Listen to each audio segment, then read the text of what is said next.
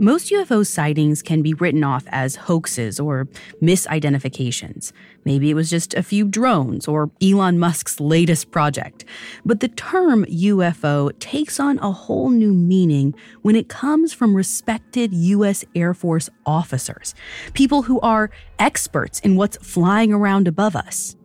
In December 1980, several officers stationed at a U.S. Air Force base in Suffolk, England, didn't just spot a UFO. They pursued it. After it touched down in a nearby forest, they traipsed out into the dark of night to see if they could find it. And they did. In fact, they got so close they could touch it. And when they did, it sent them a message that changes everything we know about flying saucers.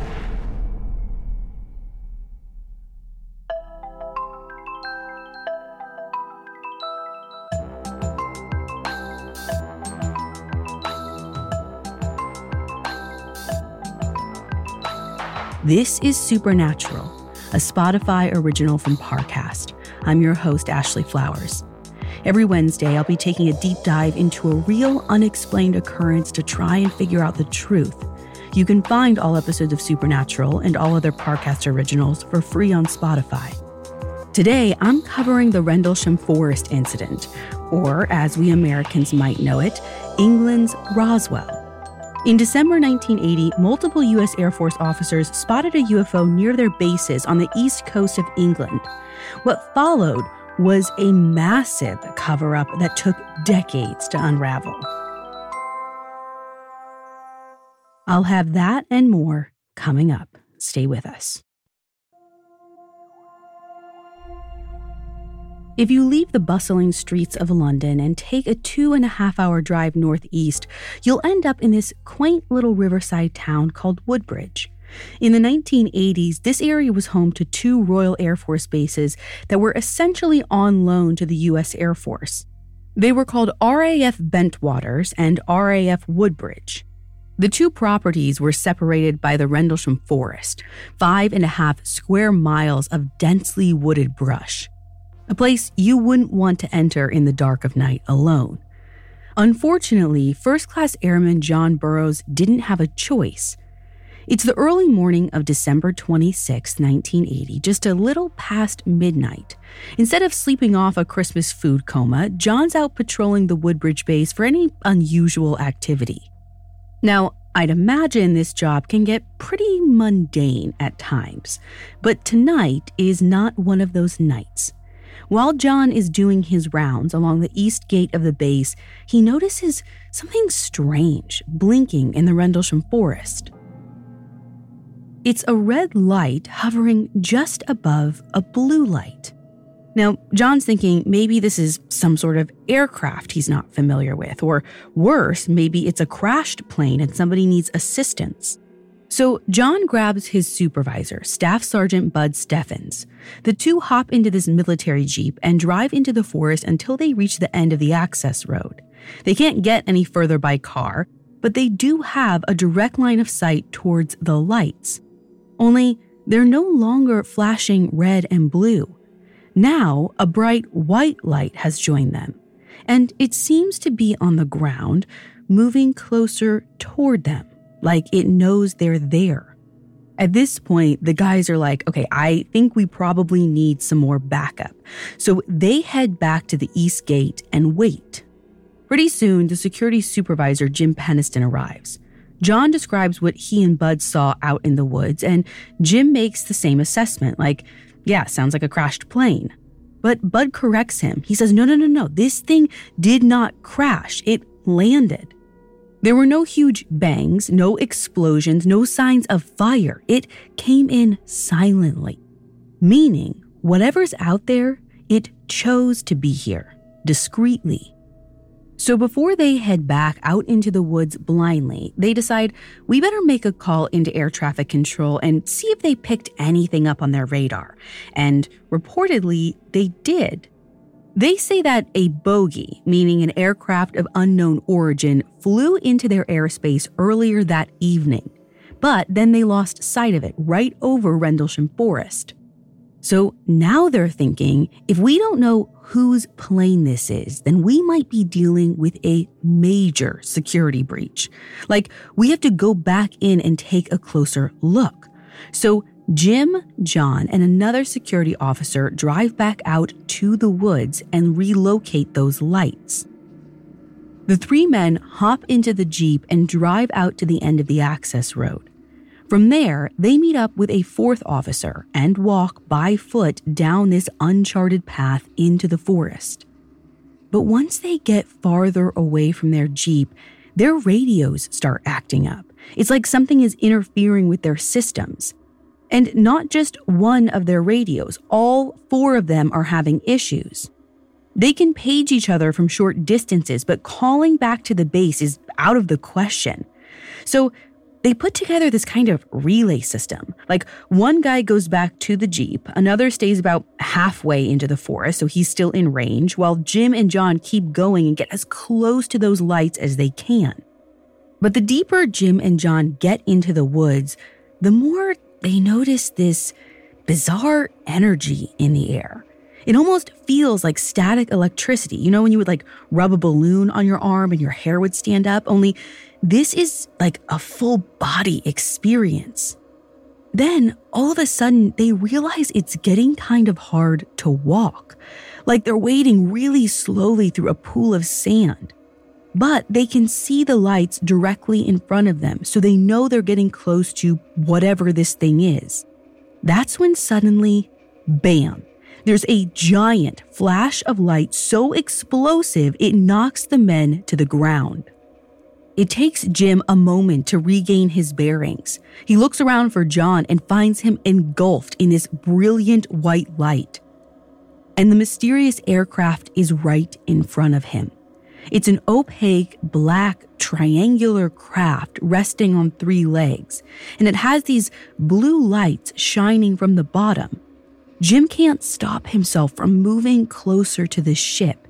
He's drawn like a moth to a flame, and when he's within a few feet of it, it's like someone hits a mute button. The rustling of the trees, the crickets, and the whistle of the wind, it's all gone. Everything is completely silent. Now, Jim's an aircraft specialist, and he's never seen technology that can do anything like this. And the rest of the craft is equally unreal. It has no seams, no rivets, no crew compartments, no exhaust, or any of the makings of a typical airplane. What it does have is a set of cryptic symbols written along the outside of it. Now, at this point, I'd probably be freaking out, but not Jim. He has the wherewithal to take out his notebook and draw the craft along with those hieroglyphic-like symbols, probably because he knows everyone is going to have a hard time believing this later on. Then he does something really bold. He runs his fingers over the symbols.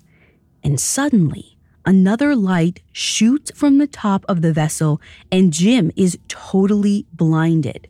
Then he sees this flash of binary code, like ones and zeros repeating themselves over and over. It's almost as if this ship is downloading something into his brain.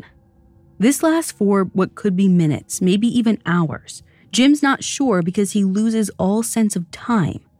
Then the aircraft takes off in complete silence, blasting off through the trees and into the night. Jim quickly jots down in his notebook, quote, "Speed, impossible." Meanwhile, John comes to his senses about 10 feet away. He thinks only a few seconds have passed. He doesn't remember seeing any ship, but he knows that the bright white light he was engulfed in was something otherworldly. Jim and John are both in a total state of shock. They're not sure if what they experienced was even real. Like, maybe they were just hallucinating, which would be valid if the evidence wasn't staring them back in the face. Because branches have snapped off the trees directly above the launch site, and there's 3 deep indentations in the dirt where the craft was perched just moments ago. And as they come to find out, there were supposedly dozens of other witnesses who reported strange lights and unusual things in the sky that week. But the most important evidence, the clue to unlocking this whole mystery, was right inside Jim's brain. Coming up, the Air Force investigates and suppresses the truth. It's October 20th, 2018, one day until the end of the world. I'm on the compound of a secretive religious organization, interviewing a longtime member. Their leader has predicted that tomorrow will be the beginning of the apocalypse. The prediction?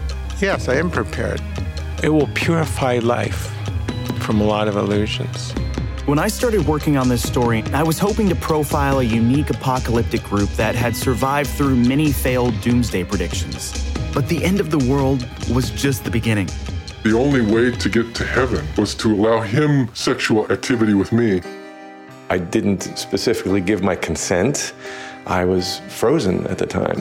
The angels, they arranged it that he is supposed to have sex with his students. He is an amazing teacher, and also he's a sick This is Revelations, a Spotify original from Parcast, premiering Sunday, October 3rd. Now back to the story. When his shift ends on the morning of December 26, 1980, Jim Penniston goes home and tries to sleep off whatever just happened. But he cannot stop thinking about those ones and zeros. Even as the day goes on, those numbers completely monopolize his brain. Like, he can't focus on anything besides that repeating pattern. 0, 1, 0, 1, 1, 1. He feels this compulsion to write those numbers down. And as soon as he gets them onto the page, the flashing in his mind just stops, as if that was the intention all along.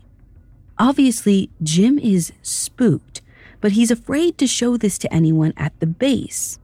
They'll think he's losing his mind. He'll probably be discharged on psychiatric grounds. So he just tucks that journal away in a drawer and forces himself to forget about it. Meanwhile, back at the Bentwaters base, Lieutenant Colonel Charles Halt is arriving for duty. He's in charge of most of the security personnel both here and at Woodbridge, and his whole staff is buzzing over the morning's UFO sighting. At first, Halt is extremely skeptical, to say the least. He just tells everyone to draft it up in the blotters, which are basically their shift logs, and just forget about it. But as the hours pass, the gossip is getting harder for Halt to ignore. He's hearing more about what his officers experienced out in the forest, and he's realizing, okay, this is way more than just some strange lights in the sky. He's actually got to look into this. So he goes back to review those shift blotters. But here's the thing. The reports, which were only drafted a few hours ago, are now nowhere to be found. And no one on Halt's security team can explain how or where they might have disappeared to. At this point, Halt basically just shrugs the whole thing off. Again, it's the day after Christmas. He's got a lot of work to catch up on. Whatever this game is, he doesn't have time for it. But that evening, Halt is at this awards dinner rubbing elbows with other colonels when one of his shift commanders bursts into the party. He frantically ushers Halt away from his conversation to whisper something like, "Sir, that UFO from last night? Well, it's back." Now, Halt decides that he has to check this out for himself. In a matter of minutes, he throws together this small team of officers to come along with him. This includes Sergeant Monroe Nevels from the Air Force's Disaster Preparedness Office. Nevels brings along a Geiger counter to see if the object is giving off any radiation, because if so, then this thing could be really dangerous to anyone who comes in contact with it. They also pack flashlights, radios, utility jackets, extra batteries, and a recorder to capture the entire experience on tape. Whatever happens, at least they'll have evidence. Once they get to the heart of Rendlesham Forest, Halt and his team don't spot anything out of the ordinary. But they figure, we're out here. We might as well check out the site from last night. And the evidence that craft left behind is still there. The broken branches, the imprints on the ground. And when Sergeant Nevels takes a Geiger scan of the area, he finds that the radiation levels here are above average, and regular planes, they don't leave radiation behind. But that's not the strangest part of this incident. There's a small farm on the outskirts of Rendlesham, and Halt and the officers can hear animals making an unusual amount of noise, like they're distressed. And that's when Lieutenant Colonel Halt spots it. A tiny red light in the sky about a half-mile away. I could describe it to you, but I think it's more impactful if you listen to a clip from Halt's own recording. Everything else is just deathly calm. There's no doubt about it. There's some type of strange flashing red light ahead. It's yellow. I saw a yellow tinge in it too. Weird. So as you can tell by the sound of Halt's voice, he seems to be getting a little more panicked as this thing gets closer, which rightfully so, because he goes on to mention that the reading on the Geiger counter is also increasing, meaning that whatever the object is, it seems like it's emitting a lot of radiation. When it gets about 200 yards away, Halt says it looks like the pupil of an eye, like winking at him, like it's opening and closing, and it's darting around in the sky with erratic movements that are completely baffling to him. Soon, it's joined by another half-moon-shaped craft, and at that point, the two crafts seem to pick up on the team's presence, because one UFO shoots a thin beam of light towards the ground about 10 feet away from Halt and his team. Now he thinks whatever this thing is, it has to be under intelligent control, meaning someone is piloting it. Not only does the ship navigate carefully through the trees, but when Halt and his team walk towards the craft, it backs away, almost like it's afraid. The craft spends a while searching over the two bases until it hones in on their weapons storage area. It spends a few seconds blasting its beam of light into the facility before taking back off into the sky. Now, this has not been officially confirmed, but according to the UK's former Chief of Defence Staff, these bases might have been storing more than a few machine guns and hand grenades. He reportedly said they were protecting a secret nuclear arsenal, which might be why, at this point, the Air Force Office of Special Investigations allegedly decides to step in. Over that last week of December, Jim and John say that the Air Force OSI questions them numerous times about what they saw in the forest. But it seems like they're less interested in finding the truth and more interested in covering it up. At one point, Jim says he hands over a 4-page statement about his experience to an agent. 20 minutes later, the agent returns and hands Jim a revision of that whole statement he wrote. His testimony has been boiled down to a paragraph, and all the major details are gone. Now, all it really says is that he saw a generic aircraft. Jim's told to memorize this. It will be his official story if anyone asks about that night. On top of that, all of the witnesses stationed at the twin bases are apparently told that this case is now top secret. They are forbidden from discussing it with anyone, even other officers who witnessed it. But despite how many people actually saw this UFO, according to Lieutenant Colonel Halt, only 3 other U.S. Air Force members are questioned besides Jim and John, meaning that the investigators are either extremely lazy or they're sweeping this under the rug on purpose. And for the 5 men who were questioned, Lieutenant Colonel Halt says that they were interrogated harshly. According to him, the Air Force OSI may have even used truth serums along with some form of hypnotism to manipulate their memories, likely to keep them from talking about or even remembering the details about the event. Which paints a pretty chilling picture. Like, if the Air Force is willing to go to these extremes, then whatever happened in Rendlesham was not nothing. The strangest part is, after these interrogations, Lieutenant Colonel Halt and his men don't hear a peep from the U.S. Air Force about it ever again. No answers, no explanations, no, hey, we'll pay for your therapist. Nothing. And here's where things get murky. Even though Bentwaters and Woodbridge were on UK soil, they were technically under US jurisdiction. But Lieutenant Colonel Halt is like, nah, that's not going to fly for me. So he decides to write a letter to the UK's Ministry of Defence and inform them about the matter. Maybe get them to proceed with a real investigation. So in January 1981, the lieutenant colonel drafts up what famously becomes known as the Halt Memo. He waters down the story a bit so he doesn't sound too bonkers, but he mentions the important stuff, like what the craft looked like and that it was giving off radiation, the depressions in the soil, and so on. The only problem is he miswrites the date. He says the sightings began on December 27th, not the 26th.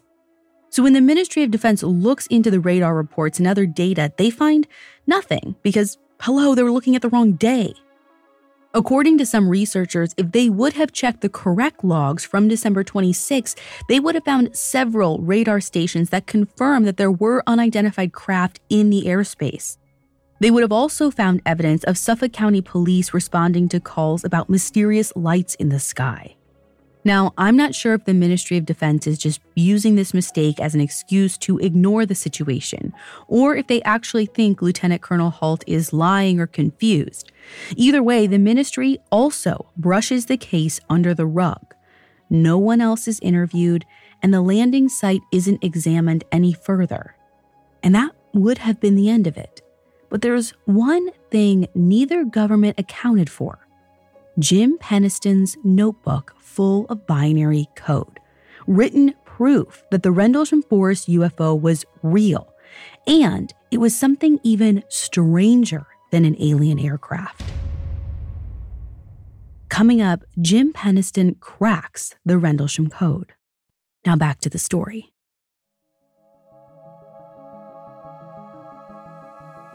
The 1980 Rendlesham Forest incident might have been easy for the Air Force to forget, but for Jim Peniston and John Burroughs, not so much.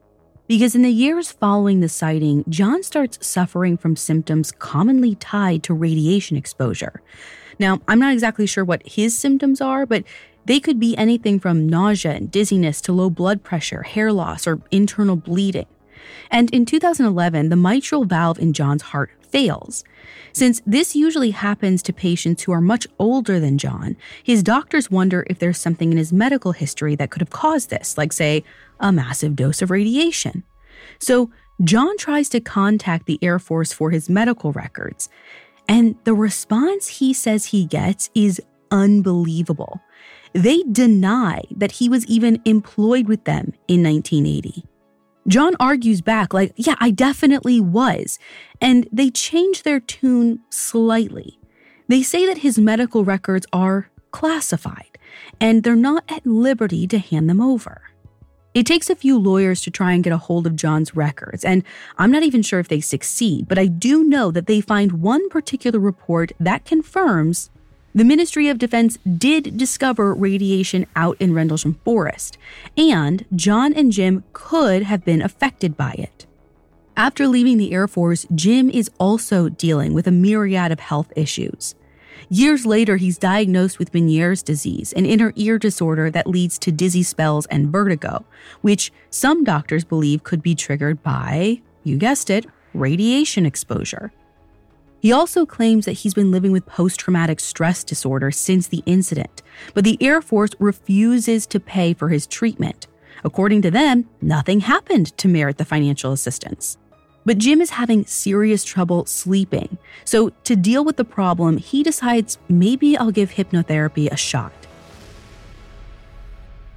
Now, I've already discussed the problems with hypnotherapy in other episodes. Like, there's no way to know if the so-called recovered memories you dig up are actually real. So take this with a grain of salt, but it's definitely interesting. After a few appointments, Jim's hypnotherapist discovers that part of his memory is blocked. There are huge gaps around the time of the Rendlesham incident where he cannot remember anything. So Jim undergoes hypnosis again with the goal of uncovering those lost memories. And this time, he has a breakthrough. He's transported back to his interrogation by the Air Force OSI, and he remembers that he was given sodium pentothal. a truth serum. While he's under the influence, 2 government agents question him about the symbols he touched on the side of the craft. Jim says that the craft had stopped in the forest to repair itself.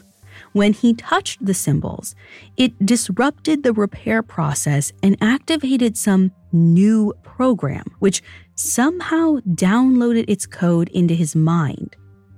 And Jim also says that the beings on this craft aren't extraterrestrials. They're humans, time travelers. But here's what's interesting. The government agents aren't surprised by any of this. They don't ask anything else about the craft or the code. All they want to know is if Jim had any other contact with these time travelers before. He says no, and the agents discuss it among themselves. Their only concern is figuring out what to do with Jim so that he doesn't tell anyone. Apparently, the agents use some kind of hypnotic suggestion to block this interrogation and everything about the time travelers from Jim's memory. Which, sounds kind of bonkers, and given what we know about the problems with hypnotherapy, it would be easy enough to dismiss all of this if Jim didn't have physical evidence. The code itself.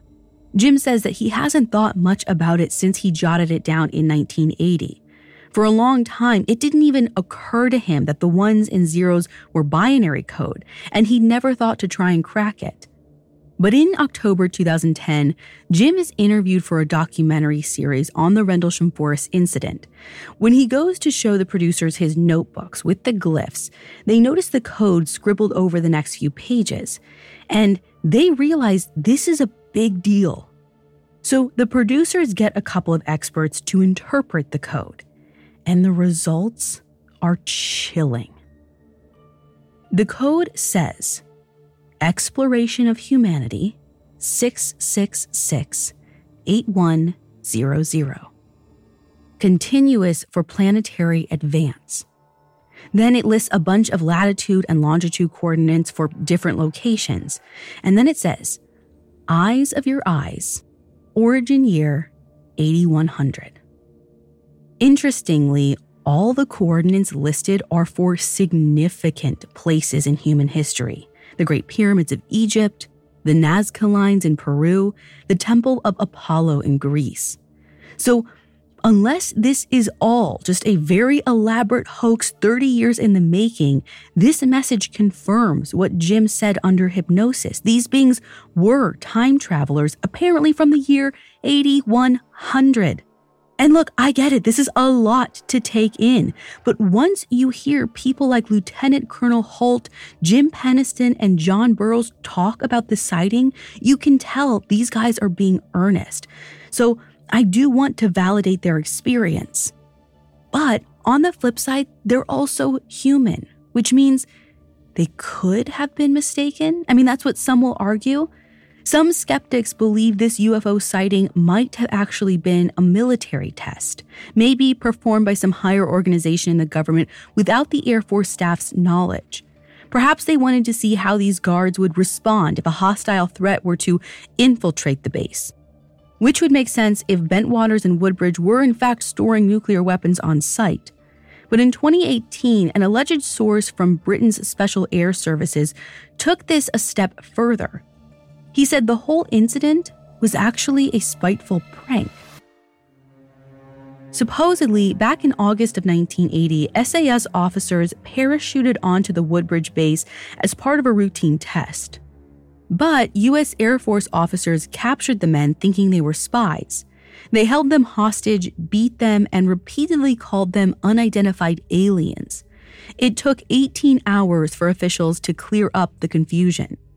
In revenge, the SAS officers supposedly got a hold of a couple of black helium balloons, some remote-controlled kites with flares, and flew them over the base, hoping to give the officers a real alien scare. But neither of these explanations do it for me. I mean, the missing time, the radiation, the static electricity in the air, the freaking binary code. If this was a prank or even a test, these guys would have had to use highly advanced technologies to pull this off. Technologies that we've never even seen before. I doubt they were like signing them out for a goof. What this boils down to is a team of loyal Air Force personnel, as high-ranking as Lieutenant Colonel, say that they saw something indescribable in the Rendlesham forest that December. And after passing it up the chain of command, they were met with either indifference, a bureaucratic comedy of errors, or an epic cover-up. Maybe the truth is the UK and the US governments just don't want to admit there are things that even they don't have answers to. I just hope we don't have to wait till the year 8100 to find out the truth.